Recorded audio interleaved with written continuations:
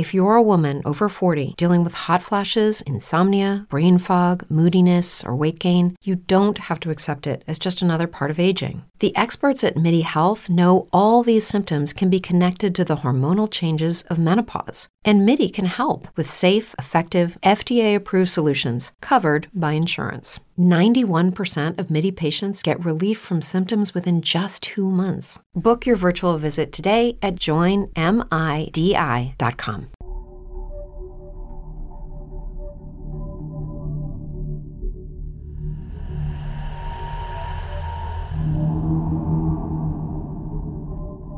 Very recently, something strange happened to me, and I really don't know what to do about it. Technically, nothing is wrong, I guess, except that I am terrified. Any suggestions would be helpful. It started last night when I was at my best friend Amy's house around 11 p.m. I was on the front lawn waiting for her to be ready so we could walk back to my place a few blocks away for a girls' night in. That was when this guy approached me. He was good looking, early 30s, had messy black hair and a light stubble. I was already freaked out because why would this guy be coming up to me, a young woman this late at night alone? I immediately took a step back to be closer to Amy's house. Without hesitation, he stepped into her lawn and came right over to me. "Hi, sorry. I know it's late, but I'm really interested in buying that house over there." He motions across the street, where a few houses down there's a for sale sign propped up on the grass. "And I was wondering if you knew whether or not the owner would be up still." I just looked at him for a moment, wondering whether or not to believe him. The entire situation just seemed wrong to me. This is the kind of thing you hear about on the news, and it never ends well.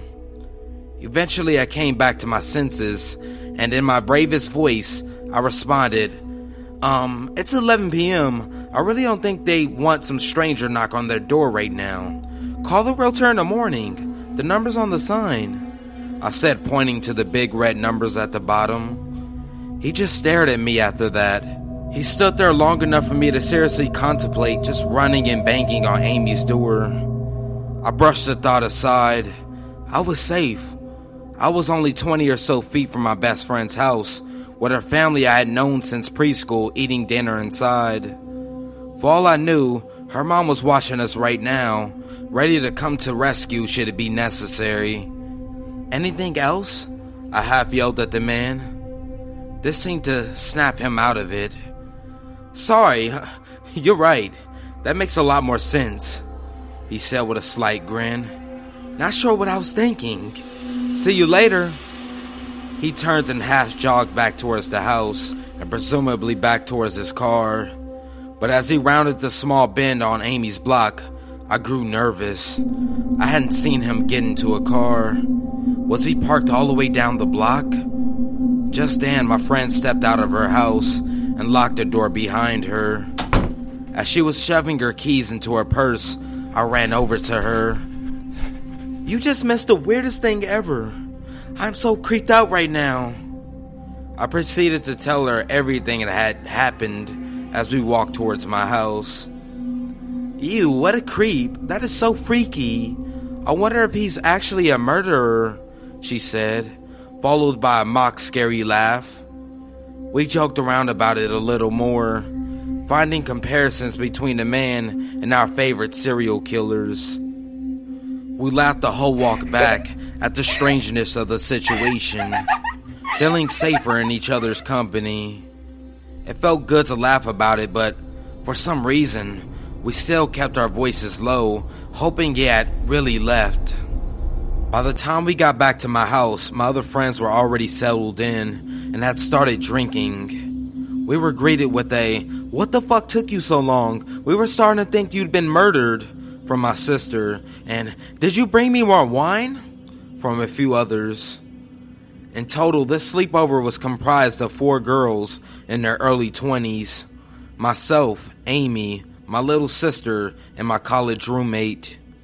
To answer my sister's question, Amy and I began telling them the story of what had just happened. They were all reasonably freaked out. "Do you think he left?" I hope he didn't follow you guys," said Christy, my college roommate. Amy and I looked at each other, knowing that we both had those same thoughts on the short walk home. I picked up my glass of wine off the table before I replied, "I mean, who knows? He was probably just some weirdo and didn't actually realize how late it was. And then when he figured out how creepy he was being, he just bolted," I said, taking a long sip from my glass.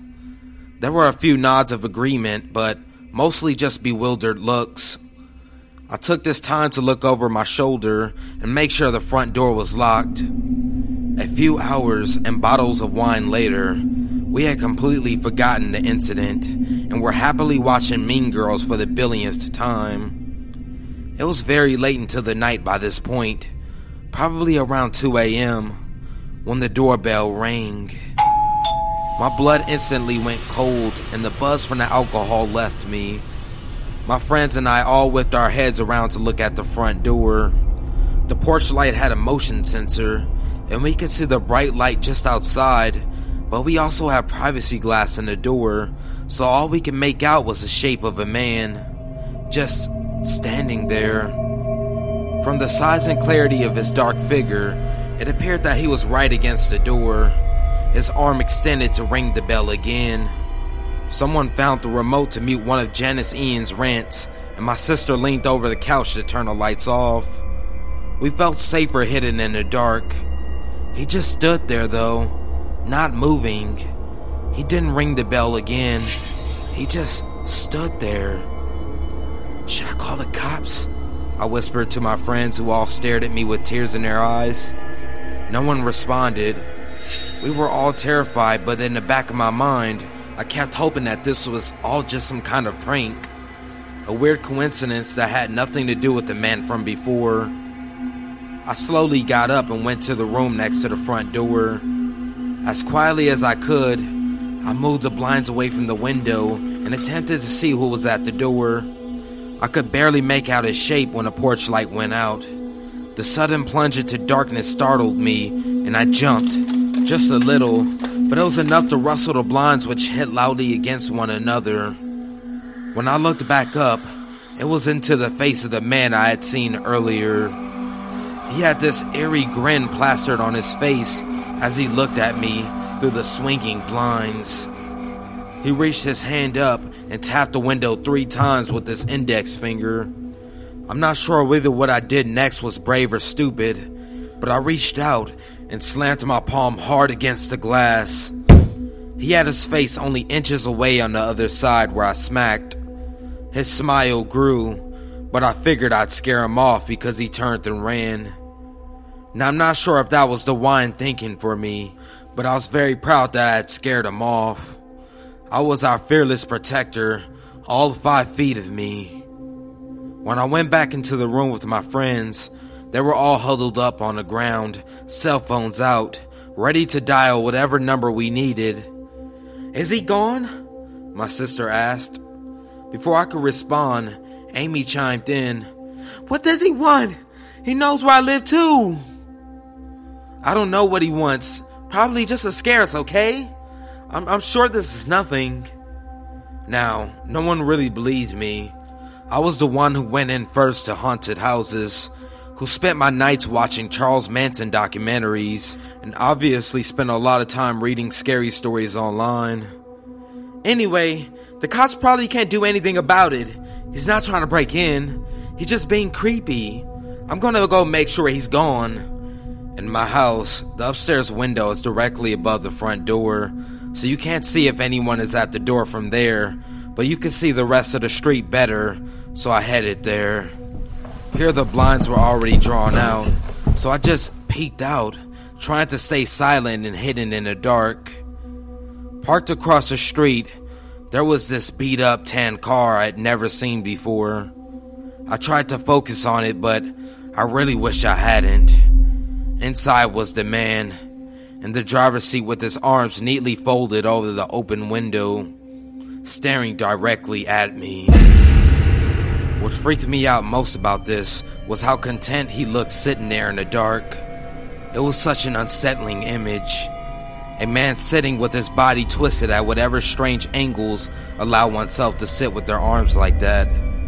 He looked like he was getting ready to hear a great story, and I was going to tell it to him. He just sat there staring with a slight smile on his face. I tore my eyes away and ran downstairs to tell my friends what was going on. I sat on the couch with them, and we discussed what we should do next. We decided to wait and see what he would do next. We sat in silence for a few hours, but nothing happened, and we all relaxed a little. At this point, we figured it had to just be a prank.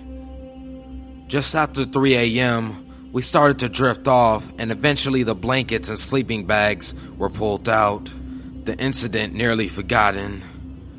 I was woken up at around 6 a.m., just as the sun was coming up, by Christy, who was shaking me. Hey, he's out there again, she told me. My heart immediately began pumping fast, and I looked around to see that everyone was awake now. I looked toward the front door and saw the shape of the man standing just beyond. I cursed under my breath and tiptoed into the adjacent room as I had done before. This time when I saw him, though, he was facing away from the door. What was he looking at? What could his motivation possibly be now? I decided enough was enough. With another jolt of bravery, I stormed over to the door, intent to rip it open and give this guy a piece of my mind. Stupid, I know.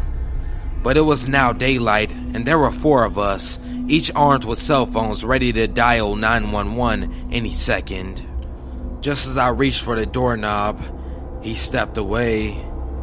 I saw his shape disappear, and I opened the door in time to see him get into the tan car across the street. I watched him now, more confused and scared, as he closed the car door behind him. With his door shut, he started the car, and 2 other men popped up in the back seat. They just sat up as if they had been there this whole time, pretzeled in his back seat, waiting. The man in the back stared straight ahead. The man in the front said nothing to them, and they said nothing to him. I began to wonder if he even knew they were there. Terrified, I was about to slam the door again when he looked right at me. He began to drive away, but smiled that eerie grin one more time as he waved excitedly at me and shouted, "We'll see you later."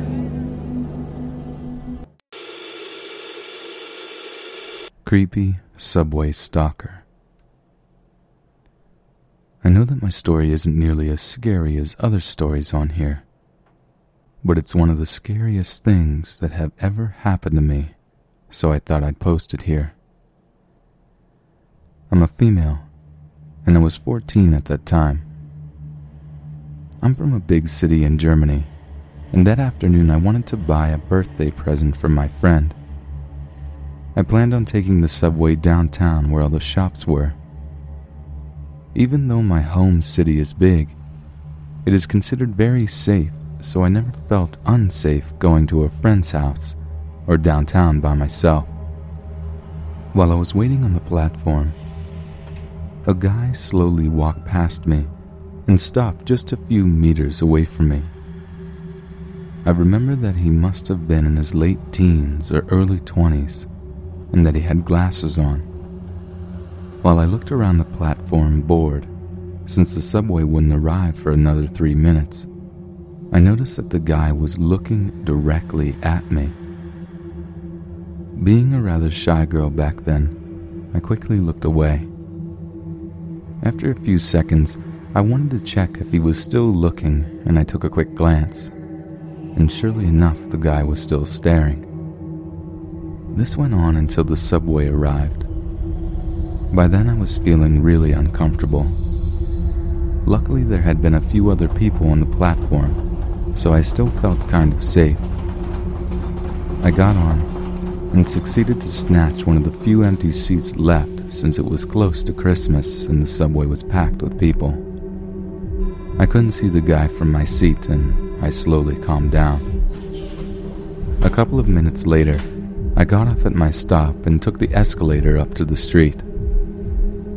While standing on the escalator, I turned around, and my heart sank.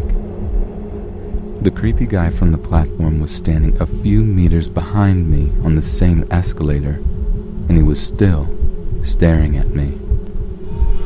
I tried to calm myself down by thinking that this station was a popular meeting spot and a lot of people who wanted to go shopping got off here.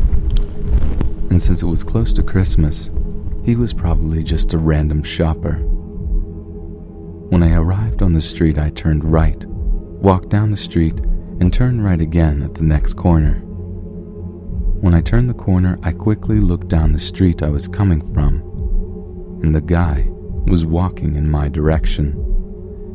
I felt really uncomfortable, so I entered a bookshop and waited behind a bookshelf for the guy to walk to wherever he was heading to. After a few minutes, I got out of the shop, and that was the moment I started to panic. The guy was standing just a few meters away from the store, waiting. I should have ran back into the store and called my parents to pick me up.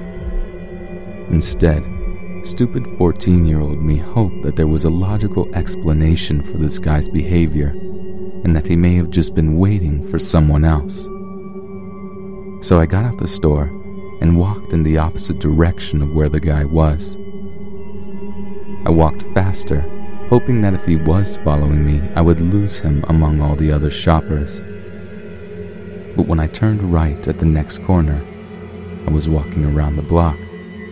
I looked back down the street again.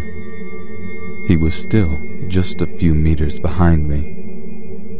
While I walked even faster, I felt like I was about to cry, but I knew I had to keep calm. So I turned right again, and when I looked back and I could still see him behind me, I was positive that he was indeed following me. What other reason would he have to walk around the block without entering any of the stores? When I tried to think about a way to escape, I suddenly saw my chance. The street light on the crossing just a few meters in front of me turned red, and I started running as fast as I could. I managed to make it just barely to the other side before the lane was packed with traffic. I looked back. The guy didn't make it across the street and was standing on the other side, waiting for the light to turn green again, and he was still staring at me. But this time, with a creepy, wide grin. At that moment, I felt so scared as I had never felt before in my life, and I started running again. This time into a big department store just a few meters away from me. I knew that the department store had another entrance at the back, facing another street. On that street, there usually was a line of cabs waiting to pick up shoppers. I sprinted through the store and out the other entrance. To my greatest relief, there was the usual line of cabs. I practically jumped into the first cab. In tears, I told the cab driver my home address and then shouted, "Quick! Quick! Quick!" while frantically looking back to the door, expecting the guy to come out any second. Fortunately, I didn't see him. I'm still thankful that the cab driver instantly started driving and only asked what happened and if I was all right when we were a few blocks away. In tears and completely shaken, I told him about the guy that was following me and how scared I was. And when we arrived at my parents' home, he refused to charge me and waited until I was safely inside. To this day, I still am grateful to that cab driver. I don't know if that guy who was following me was just playing a very cruel prank on me and just wanted to scare me, or if he had something way more sinister in mind.